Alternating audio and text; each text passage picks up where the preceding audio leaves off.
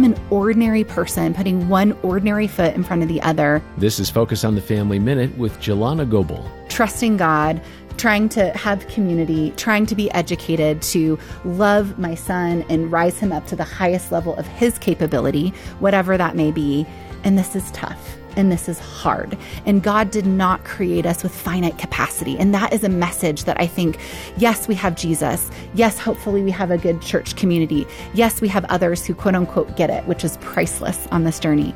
But that doesn't mean that that somehow overrides the way that God has made us with finite capacity. And I think that that in the conversation of foster care and adoption is a needed conversation about how we need to be taking care of ourselves, so to speak, to be able to be the parent that these kids need, because it takes a lot out of us. Hear more from Jelana at FamilyMinute.org.